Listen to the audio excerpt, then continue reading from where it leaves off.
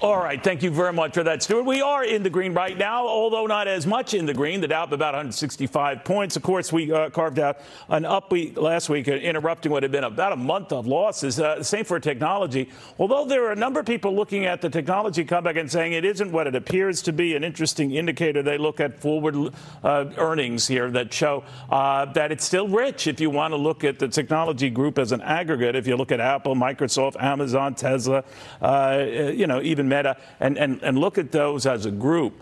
They're right now trading at about 38, 39 times earnings. If you look at the S&P 500, trading at about half that, actually 16 times earnings, forward-looking earnings, so guidance from these companies. So that could give you some pause to say, all right, well, they've been beaten down enough. By some estimates, not nearly enough. So we'll explore that in a little bit more detail with Jim Bianco, Research President, macro strategist.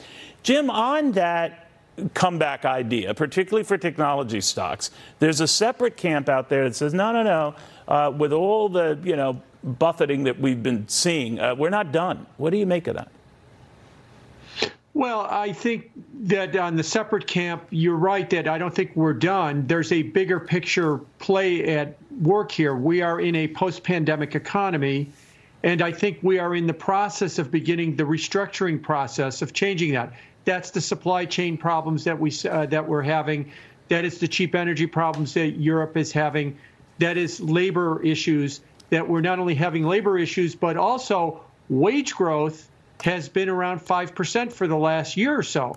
If everybody's getting a 5% raise, and that's great, you can pay 5% inflation, and that could be problematic.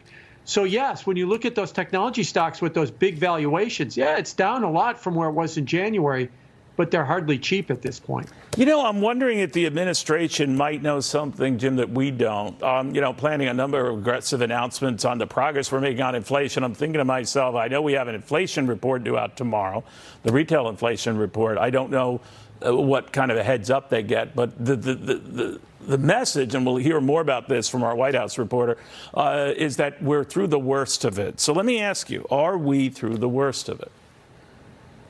Yes, but it might not matter. Yes, we might have seen the high at 9%, but I've argued that that's never been the real issue. If we stayed at 9% inflation for an extended period of time, we'd be in a world of trouble.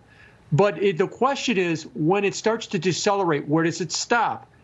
Does it stop at 2% like the Fed says, or does it stop at 4%? That's an enormous difference. Does that mean interest rates go back to 2 or 2.5?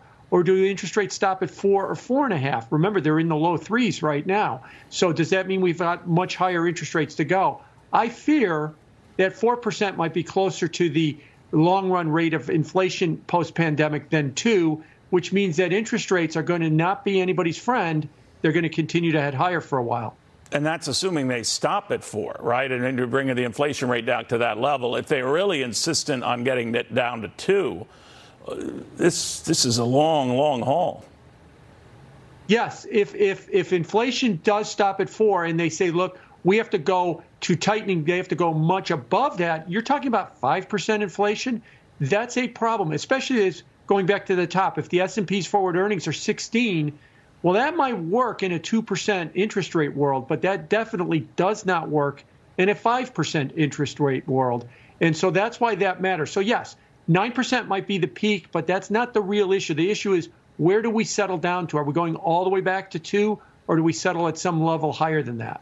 Jim, if I can go back to this technology thing, there's a lot of people saying this is what led the parade on the upside and what's been leading the downdraft on the flip side here. And now, some interesting anecdotal developments from just looking at where average folks are putting their money. I noticed that the ProShares Ultra Pro QQQ, a technology bellwether, if you will, is looking at some record one-day inflows.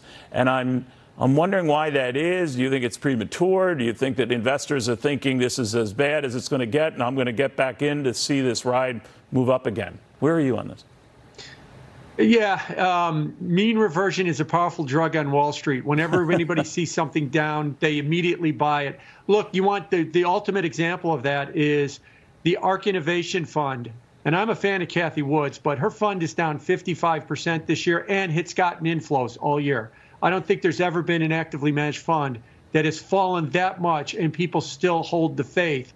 And a lot of them, when you ask them, it's because it's down 55%. The next 50% move has to be higher. So there's a lot of this mean reversion thinking going on Wall Street. And to be fair, that worked prior to the pandemic, before 2020. Every time the market stumbled, buy it and it rebounded.